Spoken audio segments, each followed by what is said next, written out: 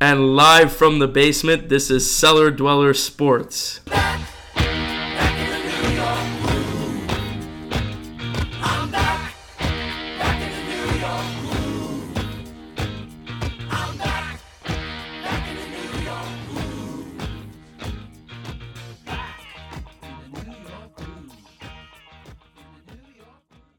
And we're back with another edition of Cellar Dweller Sports with K-Dog and G-Mac.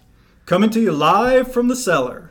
Today our topics today are the NHL playoff bracket, Jamal Adams trade, Mets and Yankees, MLB prediction, and another edition of the top 5. So first we are talking about the NHL playoff bracket, first round only, first round games, and then we will talk about the seeding after the first round is done and the first round robin is done for the 1 through 4 seeds. So we're going to start with the Islanders versus Panthers prediction. I have Isles in 4. The season series was 3-0 in favor of the Isles. And the last time the Isles played the Panthers in the playoffs, they won in 2016 off a game-winning goal. So, K-Dog, I'm really interested in reviewing the qualifying games for the NHL. We're not going to talk about this week the seeding games, but just the qualifying games. Starting with the Islanders and the Florida Panthers, I too like the Islanders to beat the Panthers in this series. The Islanders have beaten the Panthers every time they played this season. They've all been close games, but the Islanders don't blow anybody out. They're lucky if they could score 3 goals. They'll play tight games. I think it's going to come down to goaltending. And who will have the better goaltending? Will it be Varlamov be better than Bobrovsky? Don't know. I'm going to say Varley's going to be better than Bobrovsky. He's struggled this year. The Islanders are healthy. Defense wins. The Islanders' defense has gotten healthy since the shutdown for COVID-19. The Islanders have better D, and I think the Islanders will squeak by the Panthers in the first round. How many games do you have them in? I think they'll win in 4. Okay. And on to the other side of New York, Hurricanes versus Rangers. The Rangers are the 11th seed. I have the Rangers winning it in 3, a series sweep. The season series was 6-0, and I think the Rangers just overpower them with their offense and their upcoming goaltending and the great goalies that they have right now, including Henrik Lundqvist. I agree with you. The Rangers, I agree they'll sweep the Hurricanes. The Rangers own the Canes. They've won the last 5 against the Canes. They're 10-2 in the last 12. They own the Canes. The Canes don't want to play them. Their coach, the Hurricanes coach, doesn't like the format because he knew they were going to play the Rangers. The question for the Rangers is who's going to start in goal. Is it going to be Igor or Henrik Lundqvist in goal? I'm assuming that they'll go with Igor, who had the better season. I think Henrik has more experience. However, I think his better days are beyond him, sad to say. But I think the Rangers were coming on strong at the end of the season before the delay in the season, and the Canes were struggling. I think you got to go with Panarin and Zibanejad. I think they're just too tough, those two guys, and I think the Rangers will walk past the Canes pretty easily. Yeah, the goal-scoring power on the Rangers is ridiculous right now. Zibanejad had 5 goals in one of the last games before the season was halted due to Corona. But on to the next series, we have 8 versus 9, Toronto Maple Leafs versus the Columbus Blue Jackets. I have the Leafs in 5 in this one. They split the series 1-1, but I think the star power of Tavares, Austin Matthews, Mitch Marner, and the goalie Anderson in net, I think they could take down the Blue Jackets pretty easily. Okay, Ken Dog, I disagree with you on that one. I'm taking Columbus in this series. Columbus Blue Jackets to beat Toronto. It's probably because I don't like John Tavares. It's an Islanders fan thing. The regular season, they were pretty competitive with each other. But I like Columbus. Columbus beat Tampa Bay last year, so I'm looking for that same upset. I think Columbus's forechecking will be too much for Toronto to compete with. I just don't think they'll be able to maintain the physicality of the Columbus Blue Jackets forecheck.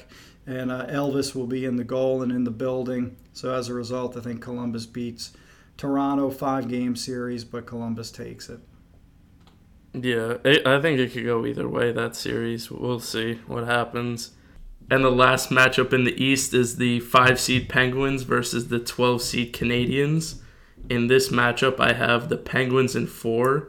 They won the season series, but the last time they played in the playoffs, the Penguins lost to the Montreal Canadiens in 2010. But I don't think that matters. I think Matt Murray, Sidney Crosby, and Evgeny Malkin take over and win that series. K-Dog, I agree with you. I can't see how Montreal can beat Pittsburgh.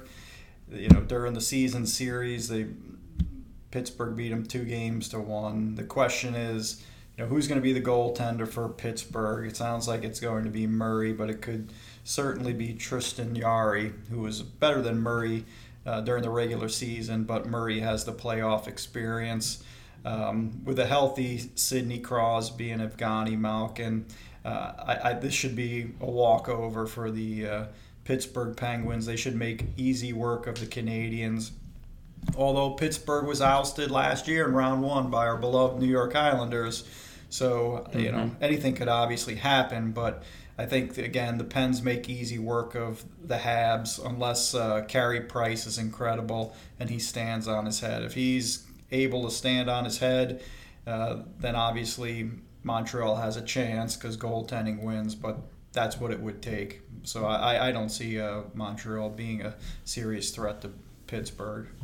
Now on to the West for the NHL. We have the 11-seed Arizona Coyotes versus the 6-seed Predators. I have the Preds in 5. They split the series 1-1 in the regular season.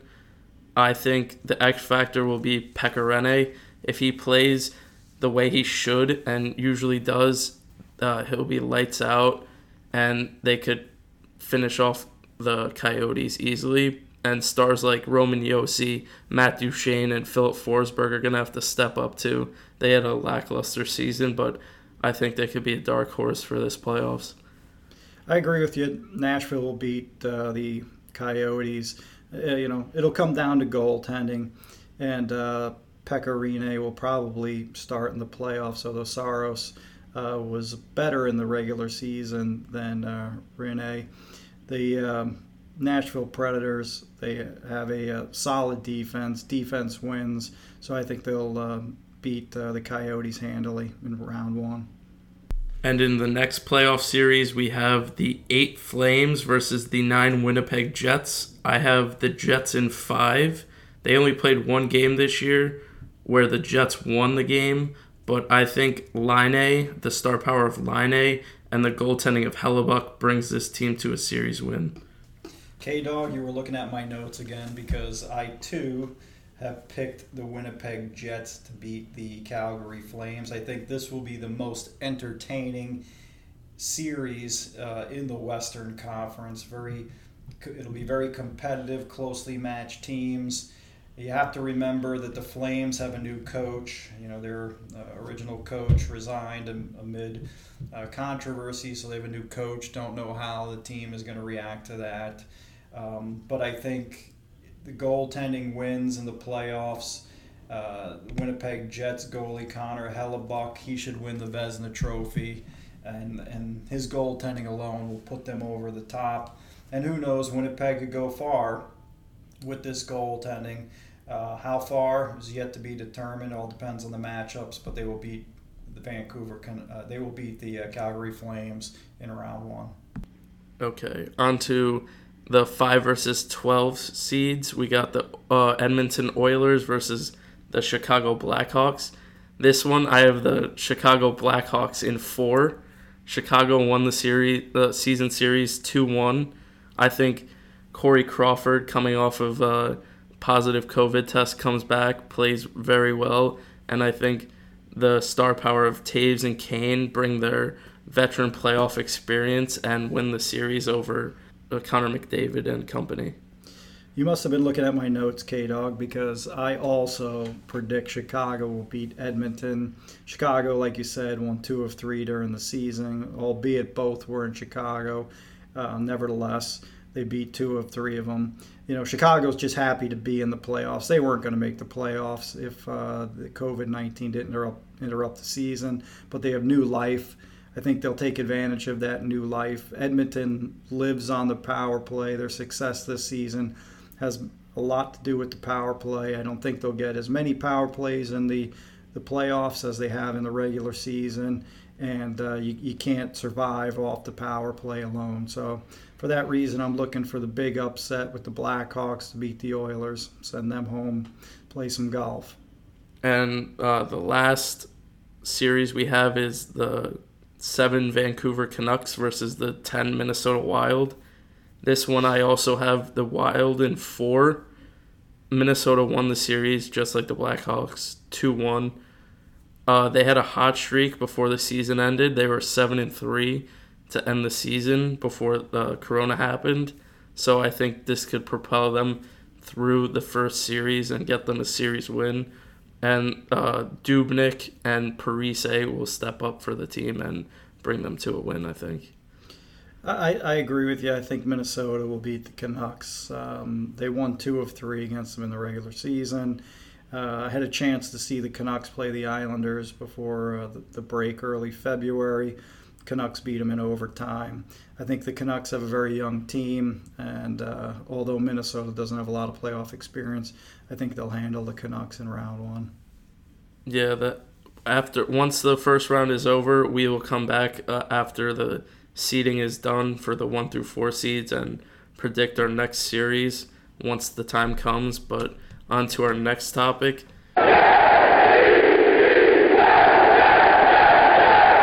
The Jets finally made a trade. Jamal Adams is heading to the Seahawks. The Jets got 2 first-rounders, a third, and McDougald in exchange for Jamal and a fourth round pick. This was a big trade by Joe Douglas. I think if he keeps this up and makes great picks out of these 2 first-rounders, he'll be here to stay for a while. I agree with you. This is, as a Jet fan, I think this is a great trade by the GM, Joe Douglas. Jamal Adams was a malcontent, was looking for anything and do anything to try to bring the Jets to the table and negotiate a new contract or a contract extension. I think the trade and what they got from Seattle was a steal with 2 first-rounders, a third-rounder, and Bradley McDougald coming back in the trade. McDougald, 7 seasons, Tampa and Seattle, 29 years old, 1 year left on his contract. If you compare his stats to Jamal Adams, they're not much different. Jamal Adams isn't head and shoulders above him. 75 career starts. He has 10 INTs. He had 2 INTs last year, just as Jamal Adams did. Mm-hmm. 355 solo tackles over those 75 starts, 451 combined tackles. Jamal Adams, 46 game starts, 2 INTs, 210 solo tackles, 273 combined tackles. So I don't think there's a significant downgrade with Bradley McDougald coming over, and then you get the 2 first-rounders and the third to boot. So I think that's a great trade. I personally would have let Jamal Adams suffer a little bit longer.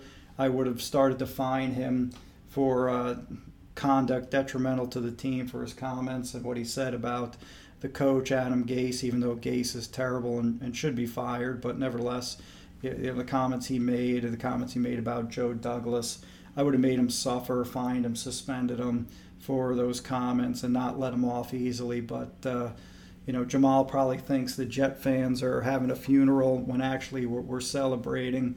Goodbye, good riddance. You couldn't make it in New York, like our exit theme song says. If you can make it in New York, you can make it anywhere. Well, you couldn't make it in New York. Enjoy Seattle. See you later. Bye. Yeah, Seattle might be a tough place for him to play as well, because in the West, the NFC West, they have the 49ers and the Rams. The 49ers just made it to the Super Bowl. Might be tough for Jamal to get out of even the division. They might not even make the playoffs possibly, but I could see them making the wild card or even possibly winning the division now. But I think the Jets made a great trade here, getting rid of a locker room distraction, it seems, because on Twitter, all the players are mad at Jamal for leaving. I think he was doing bad stuff in the locker room as well. It's a sigh of relief for Jet fans as well. I think the Jets could change these first rounders into superstars just like Jamal. We'll see. Yeah, I agree with you. I think the Jets did the right thing. They sent the message to the team that it doesn't matter who you are, doesn't matter if you're an exceptional player, if you can't fit in with the confines of the team, you're just not going to be here. And he wanted out, he got out. It just shows his true colors and his character. And he lacks integrity, he lacks leadership ability. Everything he said about Adam Gase, he lacks. And I said this during episode 1 when we talked about Jamal Adams a bit. If you watch the post-game shows on SNY after the Jets games last year, this guy was a beaten man. He had no intestinal fortitude. He had given up. He didn't have the strength that a leader needs to have when a team is down. So I don't know why people think he's a leader. Yeah, the Jets made him a captain probably to appease him, not because they really thought he was a leader, because he has not demonstrated any leadership ability.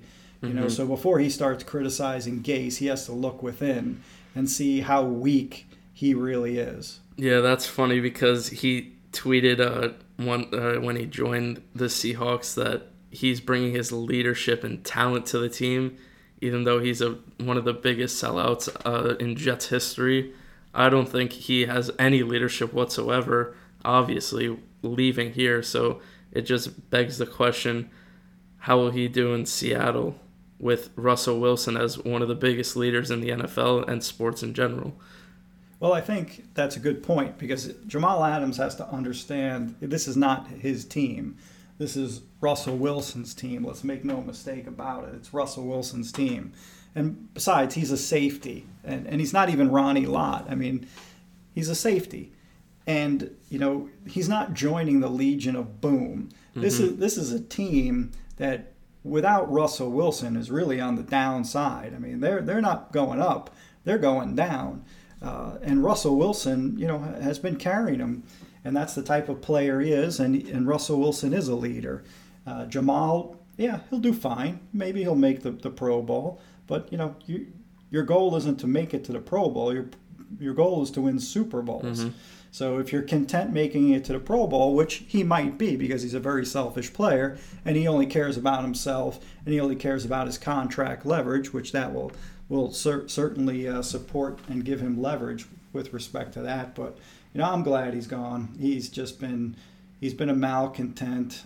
He hasn't shown leadership, and he was just going to be a distraction. I just would have liked to seen him suffer a little bit more, But he, like you said, he will be villainized in New York going forward.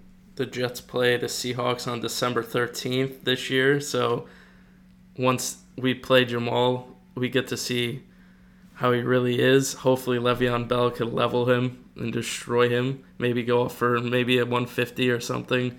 But also, on the defensive side, Bobby Wagner is their captain on the defense. I wonder if Jamal will step on his toes or something. We'll see what happens there too. Let's see if Jamal shows up in December or whether he has some sort of reason not to be playing, injury or otherwise. But, let's start burning the Jamal Adams jerseys now. Yep, we're on that. We're going to burn that soon. But on to our next topic is the MLB playoff picture. The division winners, they changed the format this year. It's going to be the first two teams from each division, and then it's going to be two teams that have the best record after that. So we'll obviously start out with the NL East because of the Mets. I have the Braves coming in first, the Mets in second, and then I have the Nats taking one of the wild card spots as the third team in the NL East to go to the playoffs. So I'm predicting the Nationals win the AL East with the Braves coming in second. I'll throw the Mets a bone as a wild card team, but I think the Nats will prevail this year. Their pitching is excellent. They still have a lot of bats, even with the loss of Rendon. The Braves won the NL East last year. I think they have a lot of pitching, and they have an excellent position player lineup. And, if the Mets can hold on and can pitch well, their bullpen can do well, I think they could squeak into a wild card out of the NL East. Yeah, I think the Nationals, if Soto comes back healthy enough, they could take the second spot instead of the Mets. But right now, if Soto doesn't come back healthy like he should be playing, then I give them the third. But then we're going on to the other side, the AL East. I have the Yanks first, obviously. They showed their true colors first game. They were up 4-1 going into a rain delay. They would have scored way more runs on Scherzer after that, but they called the game, won it. And then I have the Rays second. Their starting rotation is fantastic, and they have a great lineup as well. And I think the AL East could also bring in a third playoff team with the Red Sox. So, obviously, in the AL East, I like the Yankees. The Yankees have a murderer's row lineup. They're going to be the Bronx Bombers again. And, their pitching should be good enough to take the AL East division without question. I think second place, the Rays, Tampa Bay Rays, will finish in second place. They probably have the best pitching in the AL. Their offense is underrated. Last year, they played most of the season without Blake Snell and Tyler Glasnow. If they have them for a full season, I think their pitching will even be better. Nick Anderson in relief for a full season. So I think the Rays can contend and will finish in second. I don't see a wild card coming out of the AL East. Yeah, Glasnow and Snell are two ace talents that could, if Glasnow was playing anywhere else, he would be an ace first starter. But their 1 and 2 punches are disgusting. So we'll go on to the NL Central now. I have the Cardinals winning the division and the Reds coming in second. The Reds have deep lineup this year, including the addition of Mike Moustakas. He had a home run the other night, and it seems that their starting lineup, headlining with Luis Castillo, could bring this team to the promised land. And I also have the Brewers coming in as the third NL Central spot and the final wild card. So, again, you must have looked at my notes. Out of the NL Central, I like the St. Louis Cards to come in first, with the Reds to finish in second. The Cards have good pitching. Jack Flaherty, leading the rotation. Mm-hmm. Second fewest runs in 2019. Their defense is excellent. Third in defense in 2019. They have to hope to have a bounce back this year with their offense. Goldschmidt has to be better. Matt Carpenter has to be better. They have to have bounce back years. Tyler O'Neill, Colton Wong, I think are very solid in that lineup. And the Cards will be tough. The Reds seem to be everyone's favorite to get back into playoff contention. And their pitching is pretty good with Sonny Gray and Luis Castillo, 2019 All-Stars, Trevor Bauer and Wade Miley, all competitive pitchers. Their offense, as you spoke about, they've added Moustakas, Castellanos, Eugenio Suarez, 49 homers, and Votto, very consistent. If they can improve upon the 4.3 runs per game that they scored last year, then they'll be there in second place. I'm looking for the Cubs to be the second wild card team coming out of the NL Central. Mm-hmm. I think they have a rookie pitcher. Rookie manager, but I think their lineup and their pitching is very solid, and I think they will squeak into the wild card based on that. Yeah, I think the NL Central is probably the deepest in the MLB this year. I think the wild card spot could go to either the Brewers or Cubs, but I think Yelich will take his team to the playoffs. Eugenio Suarez, as you talked about, on the Reds He almost took the batting home run champion away from Pete with 49, but Pete stormed away, finishing with 53. Now on to the AL Central. I have the Twins first. They have a deep lineup. They have a deep pitching rotation. They showed it last year that they could compete. Fortunately, they lost to the Yankees last year, but I think they could come back better than ever and possibly beat the Yankees in the playoffs. In my second spot, we have the Cleveland Indians. Deep pitching lineup with Shane Bieber and Mike Clevinger. They also have a great lineup with Carlos Santana and Francisco Lindor. So we get to see in the AL Central how that pans out. So in the AL Central, I'm looking for the Twins to finish in first. They're basically returning everyone from their home run leading lineup in 2019, led by Nelson Cruz. They added Josh Donaldson, added some pitching depth with Jake Odorizzi and Maeda and Rich Hill. So I think that solidifies the Twins pitching staff. So I think they'll come out of the Central in first place. I picked the Indians to come in second place. I think they have a great manager in Francona, good hitting with Carlos Santana at first base, Franmil Reyes, Francisco Lindor. They have 4 switch hitters in their lineup, and they're pitching with Bieber, Clevinger, and Carrasco is very solid. So I look for them to come in second place out of the Central. And I look for the Chicago White Sox to come out of the AL Central as the wild card. So, giving the White Sox an opportunity here. Their offense is powerful with Jose Abreu, Edwin Encarnacion, Yasmani Grandal, Tim Anderson, batting title in 2019. Abreu, 123 ribbies, leading the league in 2019.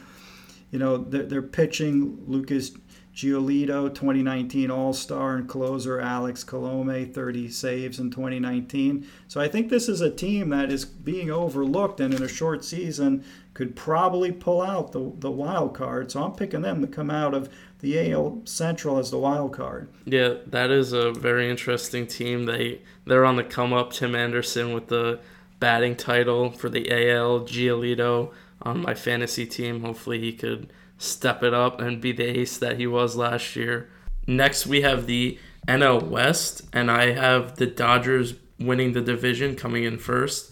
Even though Clayton Kershaw is on the DL right now, it seems that they have the pitching staff to do it, including Walker Buehler, that pitched fantastically last year, and the additions of Mookie Betts will bring this team to the promised land. I think they could possibly beat the Yankees in the World Series this year. And second, coming out of the NL West, I have the Padres. The Padres are a very young squad. They have veteran talent with Eric Hosmer, but they also have young talent with Fernando Tatis and Manny Machado. I think the young pitching and Chris Paddock as well brings this team to the playoffs this year and finally gets the Padres going. K-Dog, that's a bold pick with the Padres. I'm not sure that the Padres will make it to the postseason, but it would be nice. It's been a long time for San Diego and since they made the postseason, but I just don't see it happening. The NL West, I too have selected the Dodgers to win the division. I think, the Dodgers are built on offense. I mean, they have a stacked lineup top to bottom, with Betts, Bellinger, Turner. They're just stacked top to bottom in their lineup. But however, their pitching is suspect. They lost Ryu in free agency. Kershaw is hurt often, and Price has opted out. So I think their pitching staff is a little suspect. I think they're a little vulnerable there, but they'll slug their way to the playoffs. I think they take a step back, but they still win the division. I'm not sure I agree with you that they could beat the Yankees in the World Series. I just think that their pitching staff won't be enough to get them over the top to win the World Series. Kershaw has proven that he's not a playoff pitcher. So I think they'll struggle once they get to the playoffs, as they typically have lately. but I see them winning the division.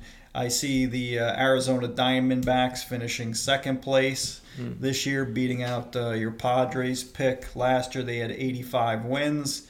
They added Madison Bumgarner, Sterling Marte, and Cole Calhoun.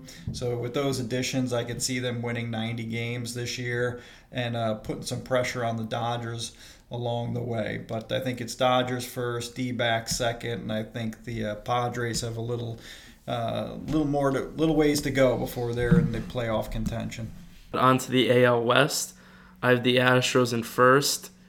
Obviously, the scandal that happened earlier this year in the 2017 World Series, found out that they cheated, but I think they'll be first. They have a deep lineup with Springer, Altuve, Correa, Brantley, their pitching staff with Verlander and McCullers. And then I have the Athletics second. They have a deep lineup, Matt Chapman. They have a good pitching staff as well. And then with the third and final wild card in the AL, I have the Angels with Mike Trout, Shohei Ohtani, and Albert Pujols. I think this is Trout's year to make the playoffs. So coming out of the AL West, I'm looking for the Oakland A's to finish in first place in that division. They have strong pitching with Matt Chapman, Homer Bailey, Matt Olson, Chris Davis. So I think the A's will come out of the AL West. I like the Angels to finish second in the AL West. New coach with Madden. I think he'll bring a new culture to that team. They got Mike Trout. He's the best in Major League Baseball. They've gotten Anthony Rendon from the Nats, which I'm glad to see him go because he killed the Mets every time they played him. Mm-hmm. Shohei Ohtani, he's the only Angel ever with 2 years of 120-plus OPS and 100-plus games in the first two seasons. So I think from an offensive perspective, they'll be strong, and their pitching is a little questionable. Will Ohtani pitch? Is to be seen. But I think if their pitching can come together, that they'll finish in second place. And I'll give the Houston Asterisks the second wild card. Their pitching is strong with JV and Greinke, and I think their lineup is still strong with Altuve and Bregman and so forth. But we'll see. We'll see how that goes. But I have the Asterisks in the wild card coming out of the AL West. Interesting. I think the Astros will still win the division, but on to our next topic. We have our second installment of the top five. Top five. And it's going to be the top 5 worst sport team names. And I'll start first. I'll go with the NFL. We have the same NFL team name, the Browns. It's named after their former coach and GM, Paul Brown, but they should change it. It's one of the most boring names in sports. You're named after a color. I understand that it's after the coach and GM, but it's a color. It just makes the city of Cleveland look even blander, and their history is just terrible with that name, so they just might as well change it. I agree with you. The 5 team names I dislike the most, the Cleveland Browns is one of those 5. Can you get any more boring than the Browns? The logo's atrocious, the color's awful, the team's awful, there's no creativity, nobody's buying Browns merchandise, right? Nobody, because even if they're good, it's not fashionable, it's not stylish, it's not one of these teams that has great colors, great logos, that even if you're not a fan of the team, it's cool, it's fashionable. There's nothing cool about the name of the Browns, their logo, or their colors. They're terrible, just like the team is terrible. Now, I understand how the Browns name came around, right? So when the team was bought, the owner hired Paul Brown. He left the name up to Paul Brown to name the team. He was the first coach, partial owner. Brown didn't want the team to be called the Browns. So the owner held a contest to name the Browns in 1945, and the most popular choice was the Cleveland Panthers. But Paul Brown rejected that. ironically, the Carolina Panthers exist today, and the Cleveland Browns probably would have been better with the Cleveland Panthers, but they rejected that. And the reason Paul Brown rejected it is because there was an earlier failed team that had the name Brown, and he didn't want to be associated with that old failed team. Well, if he can only see them now, because there's no bigger failure than the Browns franchise. It's probably the worst franchise in the NFL, and their on-field antics last year certainly reinforced that. With that, what happened in that Steelers game and just the antics of Odell Beckham Jr. and Baker Mayfield. But anyway, the owner, McBride, then named the team the Browns, and there was a point in time where the team claims there was an alternate history of their name where Paul Brown at one time said that the second name the team contest yielded the name Brown Bombers after Joe Louis, whose nickname was the Brown Bomber. The name was reportedly shortened to Browns. And then Paul Brown later admitted, it wasn't true, and he made it up because he didn't want the team named after him. The NFL supports the position that the team was named after Brown. But regardless of its origin, it's a terrible name, bad logo and colors, and historically bad team. Well, the logo on midfield is just a helmet with their ugly brown color. So, yeah, that is, I think, terrible team name. Onto the NBA. For me, I have the Miami Heat. Miami couldn't come up with a better name. It's named after a state of weather. The heat, we understand the heat in Miami. It's hot, very hot, humid. But really the heat, it was picked in a contest too. So most of the worst team names for me, they were involved in contests. So I think contests should be done away with. Obviously, Miami Heat, terrible name. Yeah, I'm okay with the Heat. I don't have a problem with the Miami Heat name. The NBA team's name that I dislike the most is the Lakers. All right, so the reason I don't like team names where the franchise has moved from one city to another city, right? So the Lakers started out as the Minneapolis Lakers, and I get it. It's a good name for a team from Minneapolis, Minnesota, the land of 10,000 lakes. It's perfect for them. However, when you move to Southern California, the name has nothing to do with the geography after they moved. So the Lakers are the fake show. Their name isn't aligned with their region, isn't aligned with Southern California at all. There are about 22 lakes in Southern California, believe it or not, most of which are really reservoirs. I can see calling the Lakers something like the Waves, like the Pepperdine Waves due to the Pacific Ocean, but not the Lakers. I mean, come on, LA.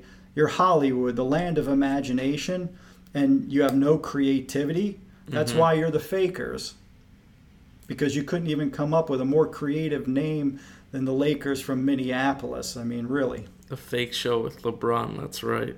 And then we have, onto the NHL, we have the Nashville Predators for my selection.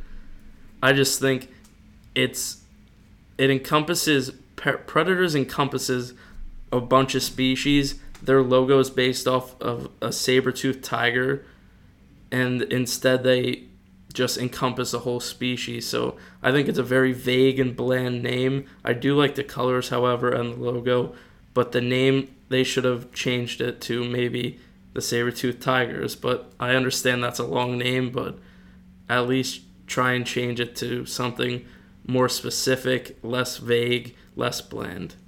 Yeah, I'm not high on on that name either.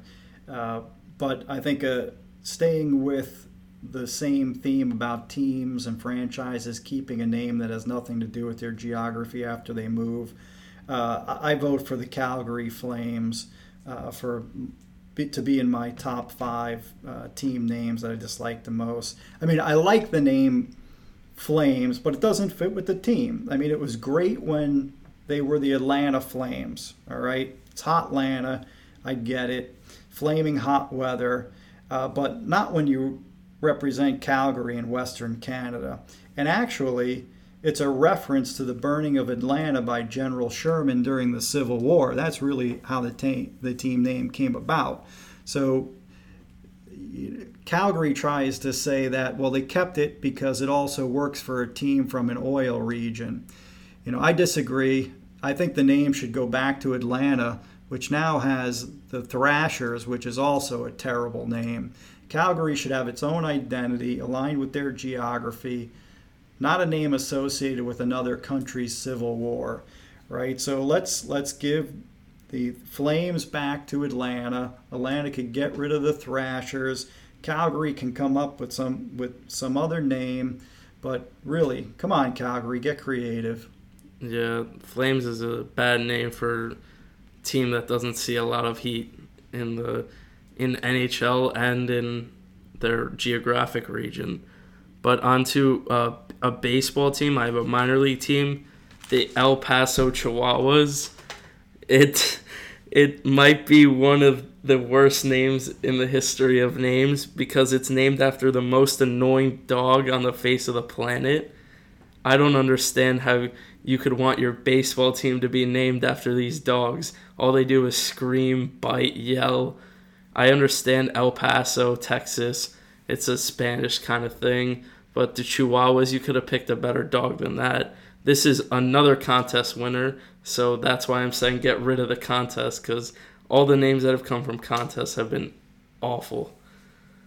Yeah, at least the ones you've picked thus far seem to have names derived from contests that aren't that great. So with baseball, I had the Sixers in the top 5 names. Now I have the Phillies in the bottom 5 names. Originally known as the Quakers, the team eventually changed the name to be the Philadelphians, which was shortened to Phillies. No creativity here whatsoever. Philadelphians, Phillies. Unlike the Sixers name, the Phillies is just boring. The owners even knew it was boring and tried to change the team name to Blue Jays in the early 40s and wore a Blue Jay patch on their uniforms, but fans kept calling them the Phillies, and the Blue Jay was eventually scrapped. So again, even the owners knew the name was boring and uncreative. Thankfully, they have the Philly Fanatic. Otherwise, it would be a complete disaster of a name. And their logo's boring with the P. So, Philadelphia Phillies, you're not as creative as the Sixers. And that lands you in my top 5 names that I dislike the most. Phillies, yeah, and their fans are also terrible. But anyways, on to our last one. For NCAA, I have the Georgetown Hoyas. Back in the day, students at Georgetown had to learn Greek and Latin, so the history is they used to chant Hoya Saxa because the Hoyas back in the day were named the Stonewalls, and that means in Greek and Latin terms, what rocks. But eventually, they just started saying Hoya by itself, which is basically a rock. So why are you naming your team after a rock might be one of the worst things to ever come into the NCAA. I think it's a terrible name. Yeah, the Rock, the Hoya, I'm not thrilled with that. But for my team name that I dislike the most from the college rank, I picked the Akron Zips. What's a zip, you ask? Well, it's short for zippers. Overshoes with zippers that were made and popular in the 1920s and 30s, right? And then the mascot is Zippy the kangaroo. So come on, Akron. Your athletes deserve better than being named after a zipper. Plus, where do you get a kangaroo as a mascot? What's the relationship to a zipper? I mean, if your mascot isn't going to have a relationship to your team nickname, you have to pick something other than a kangaroo. I mean, pick something other than a kangaroo. Maybe you call yourself the Buttonflies if you have Buttonfly jeans instead of zippers on your jeans. I don't know. But word of note that I thought was interesting, fun fact, Zippy is one of 8 female college mascots in the U.S. So that is unique. However, I feel that the name has no relationship to sports, has no relationship to Akron, and who wants to be named after zippers and shoes with zippers that are overshoes for your own shoes, and have a killer kangaroo as a mascot. So Akron, your athletes deserve better, and you've landed in the bottom 5. There is no kangaroos in America anyways, too, so I think the mascot's also just a waste of time. But it's interesting fact that it's one of the 8 female mascots in the NCAA. On to our last topic. It's the Mets and the Yankees. They opened their season yesterday at the time of this recording. The Mets won their first game at the score of 1-0. DeGrom had an absolute show again, showing why he's a 2-time Cy Young winner. Finished with 8 strikeouts, no runs, and it was just a sight to see for Met fans after the scare of his back injury. It seems that he's ready to go. The Mets, on the other hand, didn't have a lot of hitting. They left 4 men on base that game too, but thank God Cespedes came in clutch, hit a monster shot to left field to seal the game in the 7th. It was great, and it seems that the Mets could possibly strike in the future with this lineup. I thought it was a very good Game 1 win, with Cy Young Jake on the mound picking up where he left off, the type of game you expect from him. 1 hit, no runs, 1 walk, 8 Ks. The bad trend continues, though, with no run support for Jacob deGrom. And, you can't waste his outings and not score any runs. On the offensive side of the board, I thought, the home run by Cespedes was huge. They need a home run threat other than the polar bear. So it showed that he can still hit the ball and hit it with power. That was very good. I think Diaz had a huge save in Game 1. I don't know why Lugo didn't pitch the 9th inning. I was worried when he gave up that walk to Freddie Freeman and said, oh no, here we go again. But he had 2 Ks on the day. Nimmo had a good day at the plate, 2 for 4. Rosie, good day at the plate. And he's a significant advantage if he's hitting in the 9th spot, with Nimmo and McNeil following him when they turn over the lineup.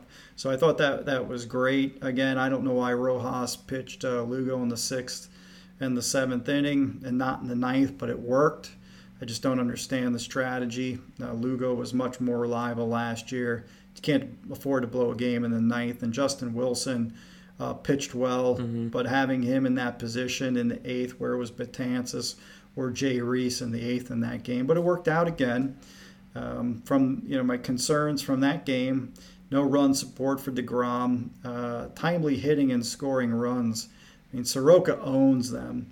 I remember you and I were at Citi Field and we saw Soroka's major league debut. He beat the Mets like a rented mule in his major league debut. And then he also just owned them again with 6 innings pitched, 4 hits, no walks, 3 Ks.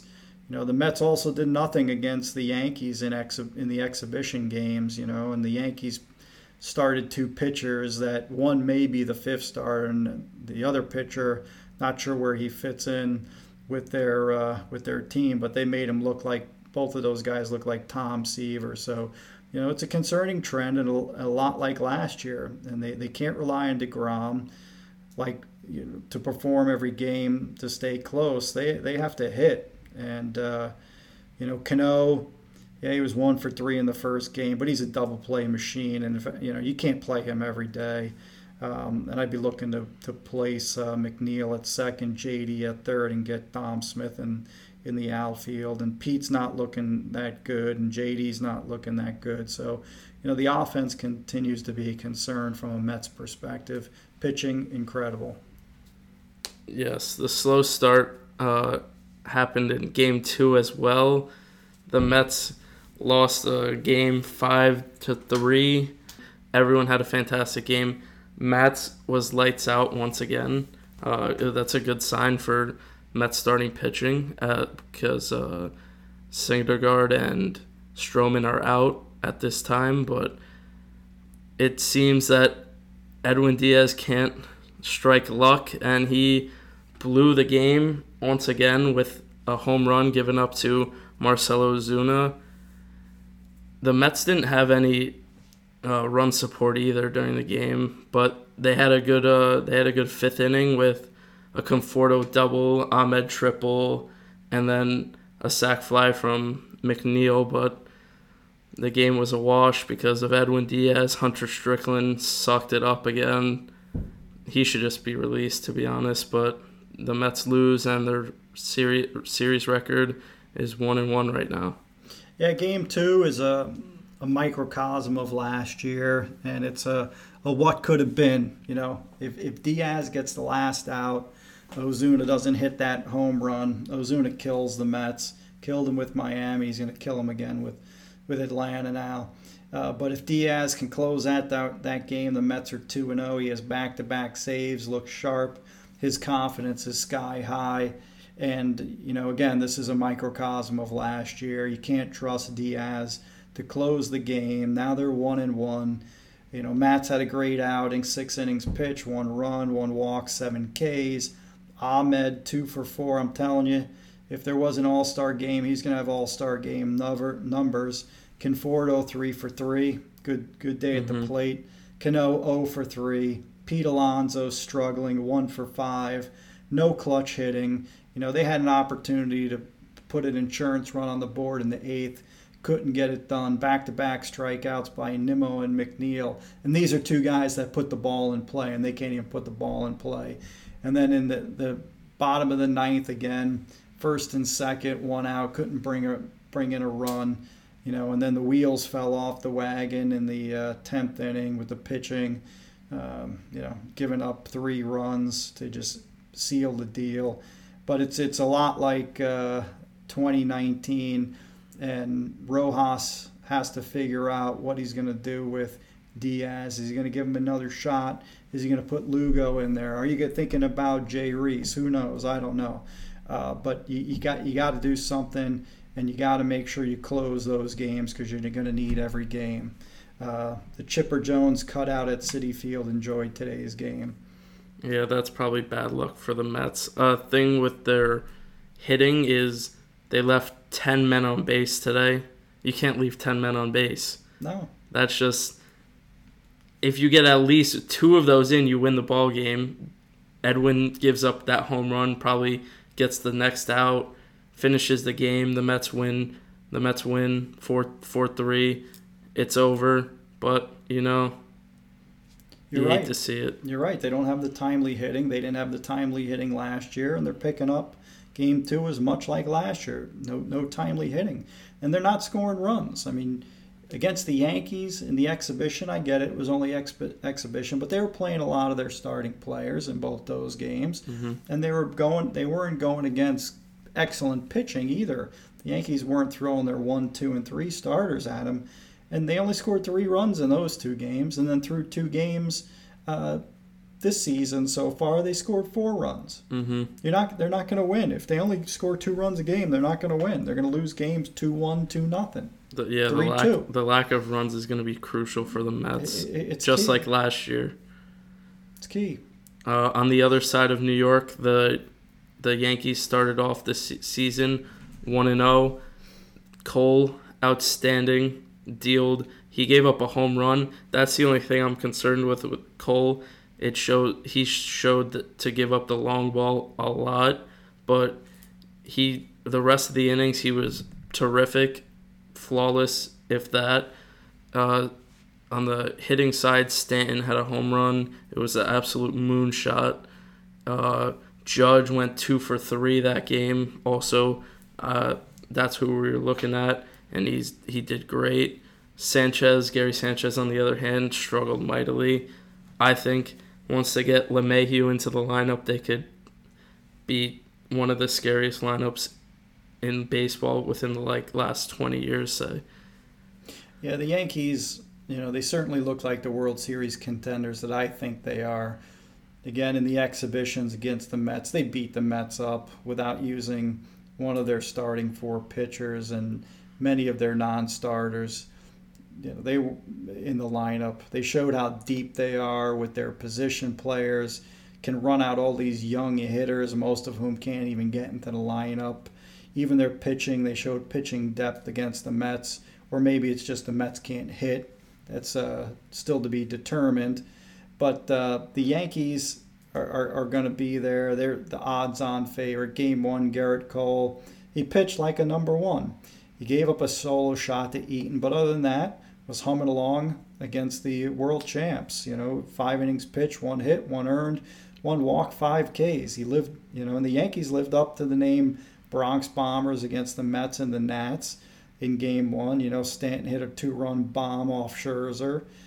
Even though Scherzer, pitched well, 5 innings pitched, 11 Ks, 6 hits, one of the best pitchers in today's game. But Stanton, took him deep. Stanton had 3 ribbies in the first game. And then, Judge is ripping homers and hitting the ball like he's playing in a Little League field. He had no homers against the Nats, but 2 for 3, 1 RBI. And the Yanks are going to be really, really tough to beat. They're going to be tough to beat. They're big guns that came through in Game 1. Mm-hmm. If their big guns continue to come through, they're going to run away with the AL East, and they'll be contenders for the World Series. They just showed what they could do against one of the best pitchers in the league. They scored 4 runs on Scherzer. Before the rain delay happened, they had men on base with people up ready to go. I think they could have scored probably 7 to 8 runs that game, but the rain delay prevented it. Even though that happened, it seems that the Yankees lineup is just home run after home run, hit after hit. They'll be scary for the AL East and the NL East now that they are playing more games against the NL East this year. I would agree. I think the Yankees' schedule is favorable. The NL East, I think they can handle the teams in the NL East. The NL East will be tough competition. Any of those 4 teams can win the NL East. Haven't talked much about the Phillies, but certainly the Phillies are as much of a contender to compete in the NL East as the Mets are. And I think, albeit the Yankees will thrive on the NL East, they'll beat up on the Marlins. I think they'll play in small stadiums like the Phillies and hit 6-7 home runs a game against Philadelphia's pitching. Same with Washington, other than Scherzer and Strasburg, but and they'll beat up on the Mets. They showed they'll do that in the preseason, and I think they'll have a lot of success within their own division as well. The Orioles, they'll beat the Orioles every game. They'll beat the Blue Jays every game, put up huge numbers against them. I think they'll bomb the Red Sox because I think the Red Sox pitching is suspect. And then, Tampa has good pitching, but they just can't compete with the Yankees lineup. So I think they'll fare very well playing a geographical schedule. I agree with you. It just shows the two different sides of New York, but that's it from the cellar today, and here's hoping our teams get out of the cellar soon.